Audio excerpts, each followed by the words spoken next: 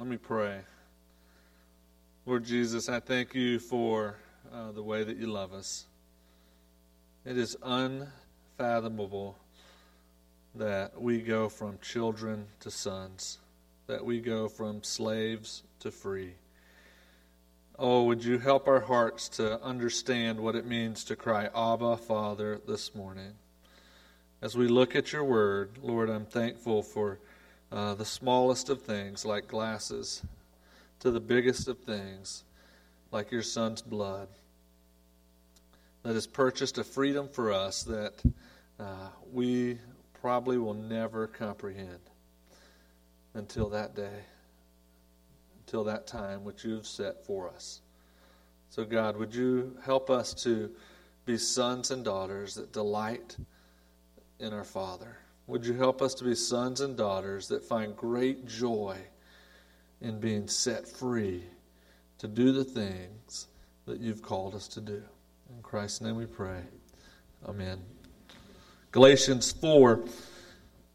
We're going to read verses 1 through 7. As always, just want you to remember that this is the Word of God, that this is the very breath of God, that He has breathed this out for us, that we might hear it together today here at New Hope, that it might encourage us, that it might equip us, that it might be the one thing that sustains us and gives us strength. This is Paul, and I'm going to read verse 29 this morning just because last week it kind of ties into what Richard was preaching and as a continuation. So, and if you are Christ, then you are Abraham's offspring and heirs according to promise. I mean that the heir, as long as he is a child, is no different from a slave, though he is the owner of everything.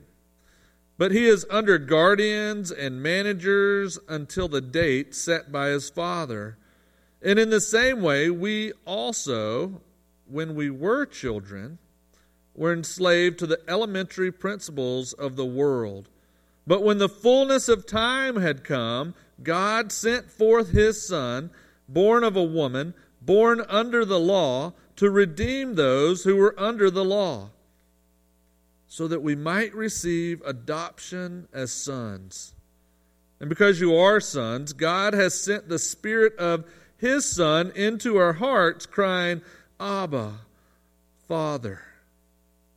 So you're no longer a slave, but a son. And if a son, then an heir through God. Blessed be the reading of God's Word. One of the first things that I want us to see this morning is verses 1 through 3 is the similarity of children and slaves. The similarity of being a child and being a slave. And then in verses 4 through 5, just the reality that Christ has redeemed those under the law so that they might receive adoption as sons. Verses 4 and 5, we see the redemption that Christ purchased was so that we might actually be part of the family of God, part of the kingdom of God, not merely as general population citizens, but as sons and daughters.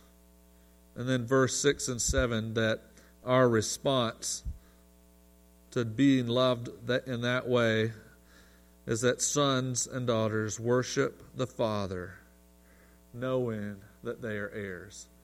Sons and daughters worship the Father, knowing that they are heirs. Let me read verses 1 through 3 again. I mean that the heir, as long as he is a child, is no different from a slave, though he is the owner of everything. But he is under guardians and managers until the date set by his father. And in the same way, we also, when we were children, were enslaved to the elementary principles of the world. So it says, Paul says in the very first part of that verse 1, I mean that the heir, as long as he is a child. We've been talking about law and grace, law and grace, law and grace, being under the law, being set free from the law. And so Paul is saying the main idea that I want you to understand here is the difference that has taken place because of what Christ has done. The difference in how you should view who you are under the law as opposed to who you are now that Christ has fulfilled the law on your behalf. And so one of the ways that he does that is verses 1 through 3 is he shows us that under the law we are still a child, similar to being a slave. And so the first thought that came to my mind this week is, what is a child? How do you think about that idea?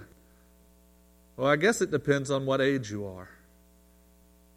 Because if you're a child, that might be offensive, right? And if you're an adult, that might be offensive if someone calls you a child.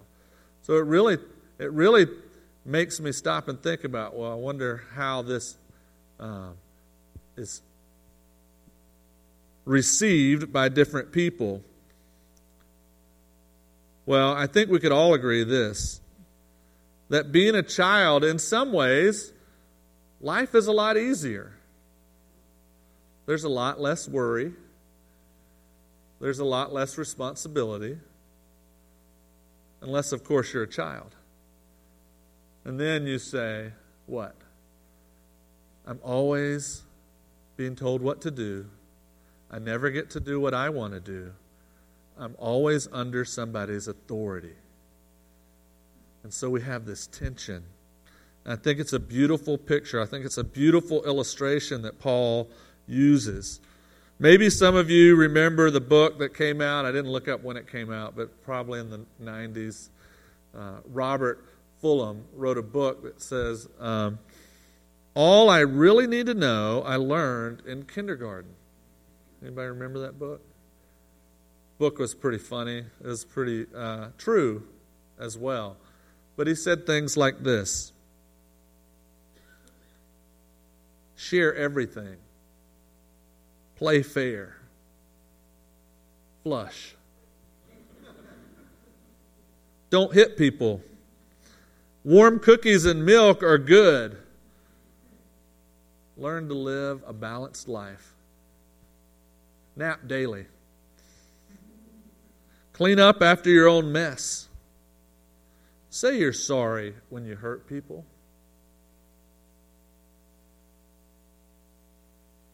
And this is something that maybe you haven't thought about in a while. Maybe you haven't been in kindergarten in a few years, but be aware of wonder. When you're a child and you're in kindergarten, you learn so much, don't you? How do you learn? By following the rules. How do you learn? By having someone show you things, by someone teaching you the elementary principles of this world.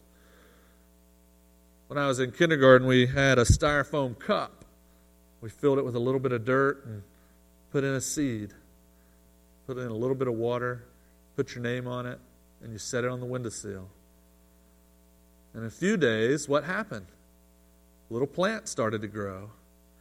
And as a kid, you're like, that's pretty cool. I put something in the dirt, and I thought it was gone forever. And now it's starting to sprout. And sometimes you would see your classmate's cup, and you'd see this dead seed was still hanging on, and the plant of life was bursting forth.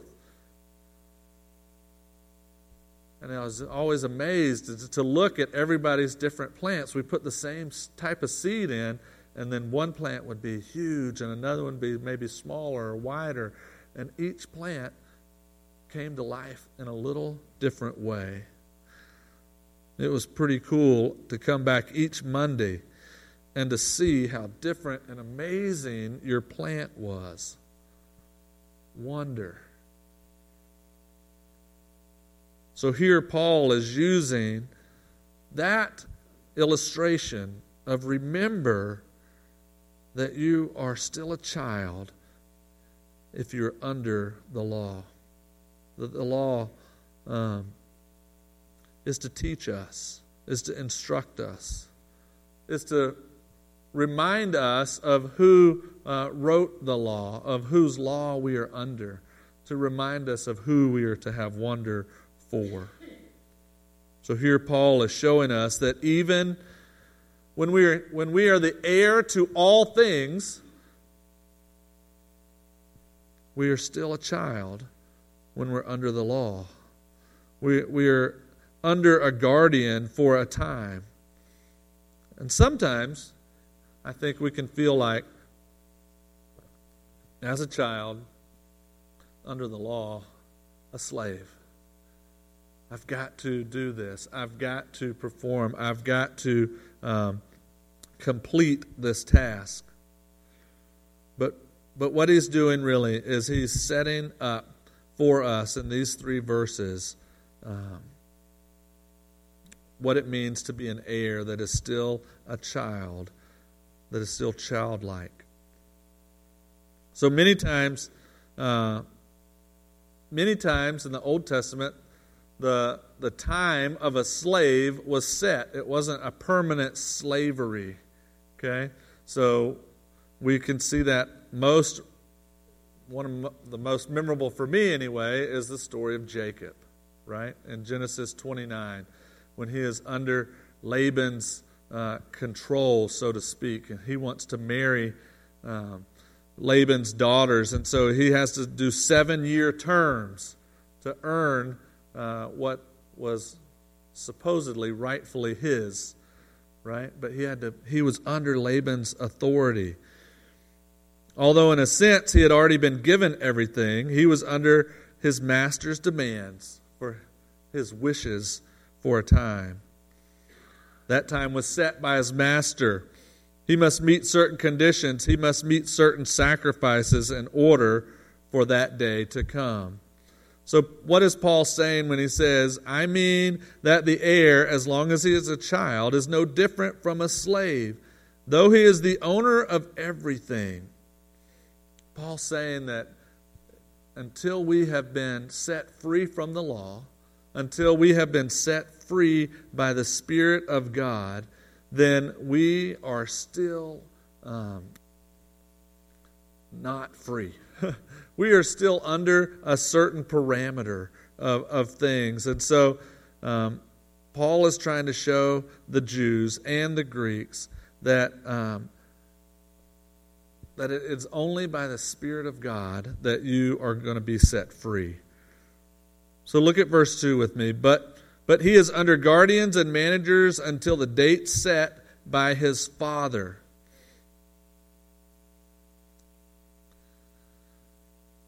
As a child, you long for a certain day, right? There's always these milestones that you look for in your life. I want to be this many, right? Double digits. I want to be 10. I want to be 15 so I can get my learner's permit. I want to be 16 so I can drive a car. I want to be 18 so I can be an adult and vote and tell my parents what to do. And I want to be 21 so that I can have the privileges of 21. And I want to, I just want my son to be 25 so his insurance will go down. But we have all of these dates, right? We have all of these times. But there's an appointed time when children will know that it's time to no longer be children, right?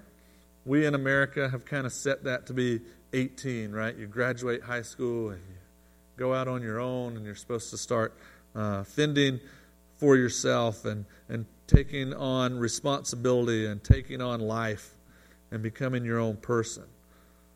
No longer are you kind of confined to the elementary principles of this world. Are you confined to the protection and the provision and the wisdom of your parents? Now you're out on your own.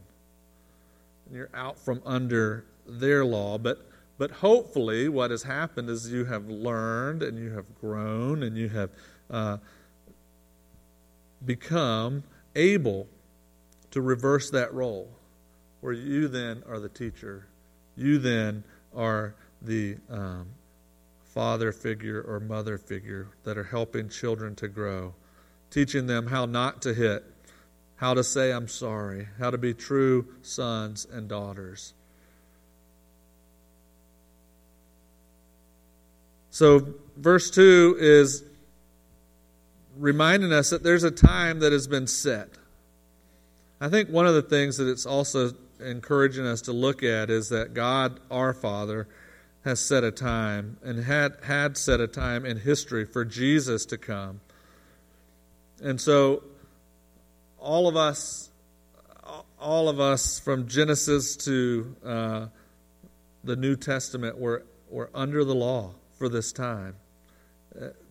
Believers were waiting until the birth and the death and the resurrection of Christ for the date set by our Father. And it says, in the same way, we also, when we were children, were enslaved to the elementary principles of this world. And so I think for those who were under the law, they were awaiting a Messiah. They were awaiting a Redeemer. They were awaiting Jesus.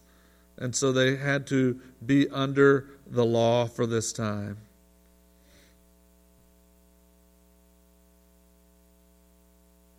Paul compares the Israelite church, which existed under the Old Testament, with the Christian church, that they must perceive in what points we agree and in what points we differ. I think the comparison... sorry, I read that totally out of context. But he wants us to look at this idea that the Old Testament Israelite church was under the law. And are we still, as the New Testament church, under the law? Yes. But there's been a great change. There's been a great entry into history at this one time. And Paul is trying to remind those in Galatia that there is only one way that we should be living, and that is by the Spirit and not by the law. And so he picks up in verse 4 and he says, "But when the fullness of time had come, God sent forth his Son, born of a woman and born under the law." There's so much in verses 4 and 5. We could spend the rest of the month going through that. But there's a lot of things to think about. But when the fullness of time had come, what is the fullness of time in that sense? It would be hard to get an appropriate explanation for you. And I've been thinking about how to explain that. But I think what it means is that the kingdom of God was inaugurated through the birth of Jesus Christ. The fullness of time, the beginning of our forever family was set in motion through the birth of Jesus. So, how do we look at that? How do we look at verse 4? But when the fullness of time had come, God sent forth his Son, born of a woman, born under the law. There are several things that Philip Graham Ryken says about this passage, I think, that are just really good. He says that there's 6 really main thoughts that we see here. One is the timing of Jesus' coming. That there was a specific time set forth before the foundation of the world, that this would be the time that Jesus would come. And the origin of Jesus, the manner of his coming, the condition of his coming, and then the twofold purpose of his coming, that Jesus came not only to rescue, but to redeem us. And then the reality that we were adopted as sons. So let me just go back through that really quick. The timing of his coming. Why did God choose, Jesus' birth to happen when it did? We don't know. The creation of the world, the fall of man, and then generation after generation after generation through the Old Testament, pointing to a Messiah. It's just part of God's beautiful story. It's part of God's kingdom story that this was the appointed time that God sent His Son to us. And I think that points us to just another beautiful thing is that the origin of Christ had to have been with God. That Christ had to have always been with God because He was sent to us by God. So that's another beautiful reality, another beautiful truth that we can kind of hold to. And the third is the manner of Christ's coming, that He was born from a woman. It's interesting that Paul didn't say that He was born of a man, but that He was born of a woman. And we know that this doesn't necessarily point back to Mary being the virgin, but I think that is the idea, that He was born a man, that He was born from flesh, that He was born of a woman. And so the manner of His coming was an amazing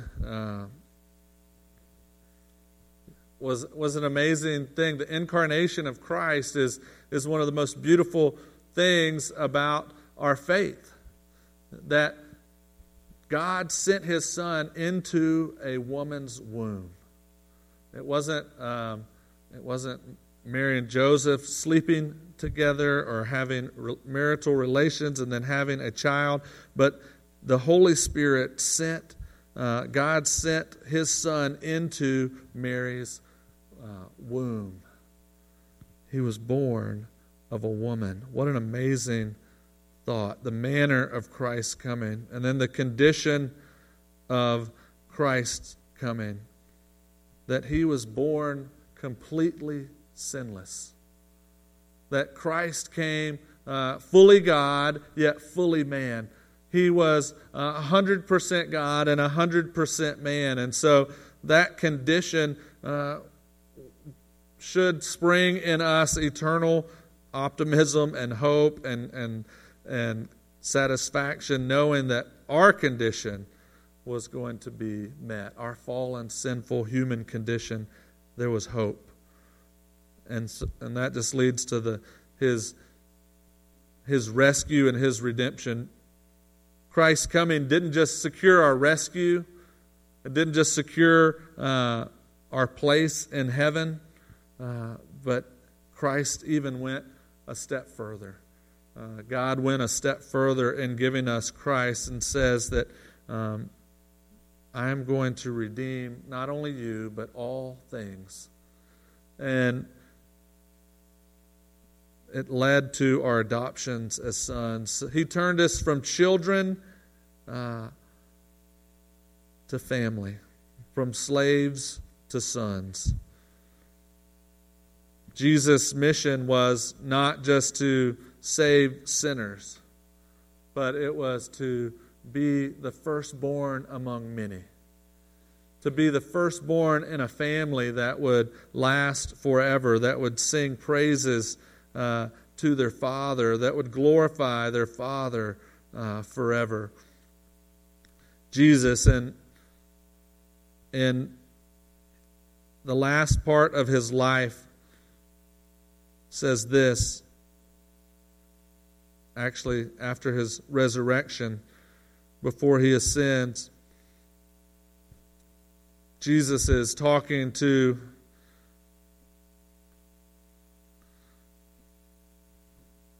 those after He had risen from the grave. It says, "Then go quickly and tell the disciples that He is risen from the dead, and behold, He is going before you to Galilee. Then you will see Him. See how I have told you." So they departed quickly from the tomb with fear and great joy and ran to tell His disciples. And behold, Jesus met them and said, "Greetings." And they came up and took hold of His feet and worshipped Him. And then Jesus said to them, "Do not be afraid. Go and tell my brothers to go to Galilee, and there they will see me. Go and tell my brothers." Jesus had already established with those that were his the fact that they had been adopted as sons, as brothers. So what does it look like to be transformed from being a child to a family member? I think there's really no other beautiful picture than adoption. What does it mean to be a slave that has been set free? There's really no better picture, is there, than being adopted into a new place, being brought into a new family. Why was Jesus born under the law?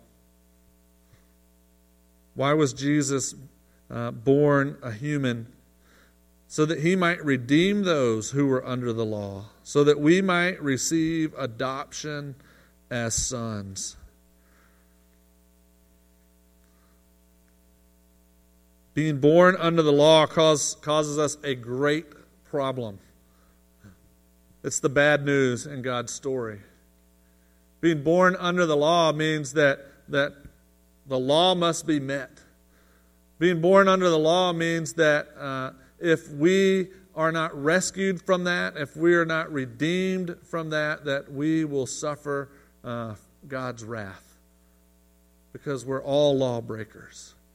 There's none of us that have met the standard of God's law. There's none of us that can walk through the 10 Commandments and say, "Oh yeah, I've done that. Oh yeah, I've done that. Oh yeah, I've done that."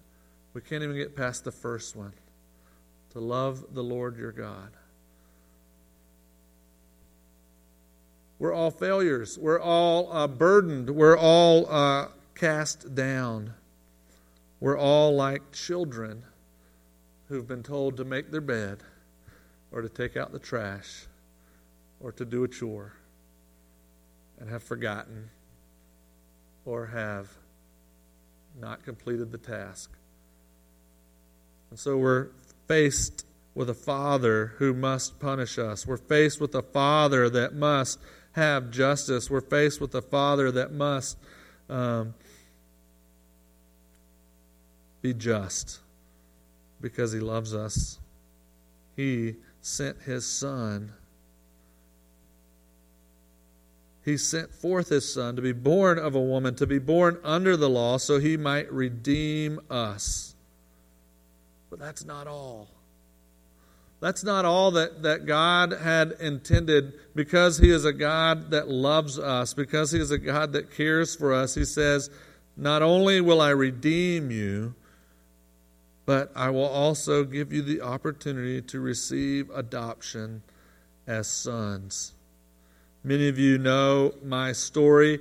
Many of you do not. But I am an adopted son. My mom and dad adopted me when I was 2 weeks old. And adoption runs deep in my story.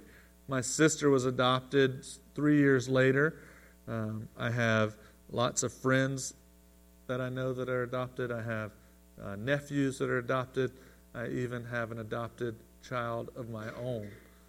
And so in my story, adoption means the world to me. The doctrine of adoption is so precious because in reality, adoption is, on an earthly sense, adoption is one family saying, we don't care. We don't care about anything else except that you're ours. We want you to have every right that anybody else in our family has. We want you to have every possession that anybody else in our family has. We want you to come into our family and be one of us on an earthly sense. And in a heavenly sense, there's even a more amazing transaction that takes place. the Son of God was sent to become one of us so that we might be with Him as not only His brother, not only God the Father's immediate family, but that we would be of one spirit. We are actually transformed from darkness, and we are made new spiritual creatures, and the gift that we've been given by God, the fact that His Son became human and sacrificed Himself on our behalf, gives us the opportunity to enter into Christ, to be raised from the dead with Him. As He was raised from the dead, the reality is that He was the God-man, resurrected, so that all of humanity might have the opportunity to be part of His family by faith. That's what verse 6 is all about. And because you are sons, God has sent the Spirit of His Son into our hearts, crying, Abba, Father. Because you are sons. You're no longer just a child. You're no longer just a general figure in the community. But you've been brought in and you've been wrapped up in the arms of your Savior. You've been wrapped up in the arms of your Redeemer. And God says, you're not just my child, but you're my son.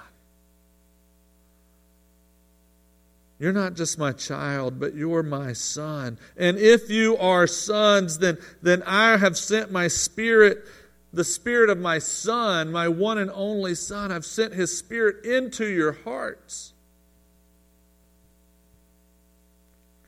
so that you might cry, Abba, Father. Now, you may have heard the song, or you may have read that verse. You may have read it in Romans 8 as well. I never really thought about the idea that those words, Abba, Father, are two different languages, right? It's just God's way of showing us that it's neither Jew nor Greek. It's neither free nor slave, neither male or female, but that we are all one in Christ. That we're all with one voice going to cry the same thing to our Heavenly Father. We're all going to be saying, Abba, Father. That there's not going to be a distinguish in language. There's not going to be a barrier in gender. There's not going to be a barrier in culture. But that when God sends His Son into your heart, He transforms you into a member of His kingdom. But not just a member of His kingdom, a son and a daughter of the King. So as God's children, we've been set free from the law. And Paul tells us over and over again, this isn't a license to sin, but we've been given a heart that is after God's own heart. We've been made heirs through a promise. The promise is that God is our God and we are His people, that we are His family, that God has given us access into the family through His Son. Galatians 5:14 says, for the whole law is fulfilled in this one word. This is the response. This is the reaction that we should have, having been set free from childhood, having been set free from slavery to the law, having the law fulfilled in Jesus Christ, who never lived a day that He wasn't tempted, but never faced a day where He had to regret because of sin. He was sinless. Because Jesus fulfilled all the law and all the prophets, we have been given the status of sonship, the status of belonging, the status of being brought into a place where we will always be protected, where we will always be provided for, where we will always be cherished, where we will always be looked at as special.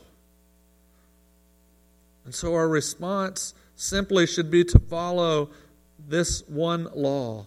You shall love your neighbor as yourself. Matthew 22, but when the Pharisees heard that he had silenced the Sadducees, they gathered together, and one of them, a lawyer, asked him a question to test him. Teacher, which is the great commandment in the law? And he said to them, you shall love the Lord your God with all of your heart and with all of your soul and with all of your mind. This is the great and first commandment, and a second is like it. You shall love your neighbor as yourself. On these two commandments depend all the law and the prophets. Our response should be to love God, to cry out, Abba, Father. That word in the Greek, crying out, is the same word that Jesus is used for Jesus crying out to his Father on the cross. It is one that is meant to display the emotion of gratefulness and thankfulness and of one of awe of who our dad is, that we are heirs with Christ. Romans 8:12. So then, brothers, we are debtors not to the flesh to live according to the flesh. For if you live according to the flesh, you will die. But if by the Spirit you put to death the deeds of your body, you will live. For all who are led by the Spirit of God are sons of God. You did not receive the spirit of slavery to fall back into fear, but you've received the spirit of adoption as sons, by whom we cry, Abba, Father. The Spirit himself bears witness with our spirit that we are children of God. And if we are children, then heirs and heirs of God and fellow heirs with Christ, provided we suffer with him, in order that we may also be glorified with him. Adoption is a beautiful thing. We've been made partakers of the grace of adoption through Jesus Christ. We have been taken into the number of those who are sons and daughters of Jesus. We enjoy all the liberties and the privileges as children of God. He's put his name upon us. We've received his Spirit. We have access to the throne of grace with boldness, and we're enabled to cry, Abba, Father. We're pitied and protected and provided for and chastened by him as Father, yet never cast off. And there's a day coming. Oh, there's a sweet, sweet day coming. And our Father will call us home. And we'll begin to understand that we're no longer children, but we're truly sons. When we receive the inheritance through a promise that he is our God and we are his people. Let's pray. Oh God, we become your children, and we enter your family. But you tell us that we're even more special than just a child, that we're sons and daughters, that you give us the liberty to live for you. You give us the liberty to praise you and to glorify you and to enjoy you. You give us the liberty to know that we are children of promise. That you have promised us your grace is unending, that your mercy is ever new each morning. And Lord, as we live in this world and as we live with brokenness and we live with hurt and we live with pain, as we live sometimes as if we're still under the law, I pray that you would just gently remind us that we're more than conquerors through Jesus Christ. That we are more than just children who have been given a task, but we've been set free by the Spirit of your Son who you've poured into our hearts, that we might live by that Spirit. That we might live loving you and loving others because we have been set free from death and sin. That the punishment of breaking the law is gone. And the penalty for breaking the law has been met. Oh God, thank you so much for Jesus. Thank you for your Spirit. In Christ's name we pray. Amen.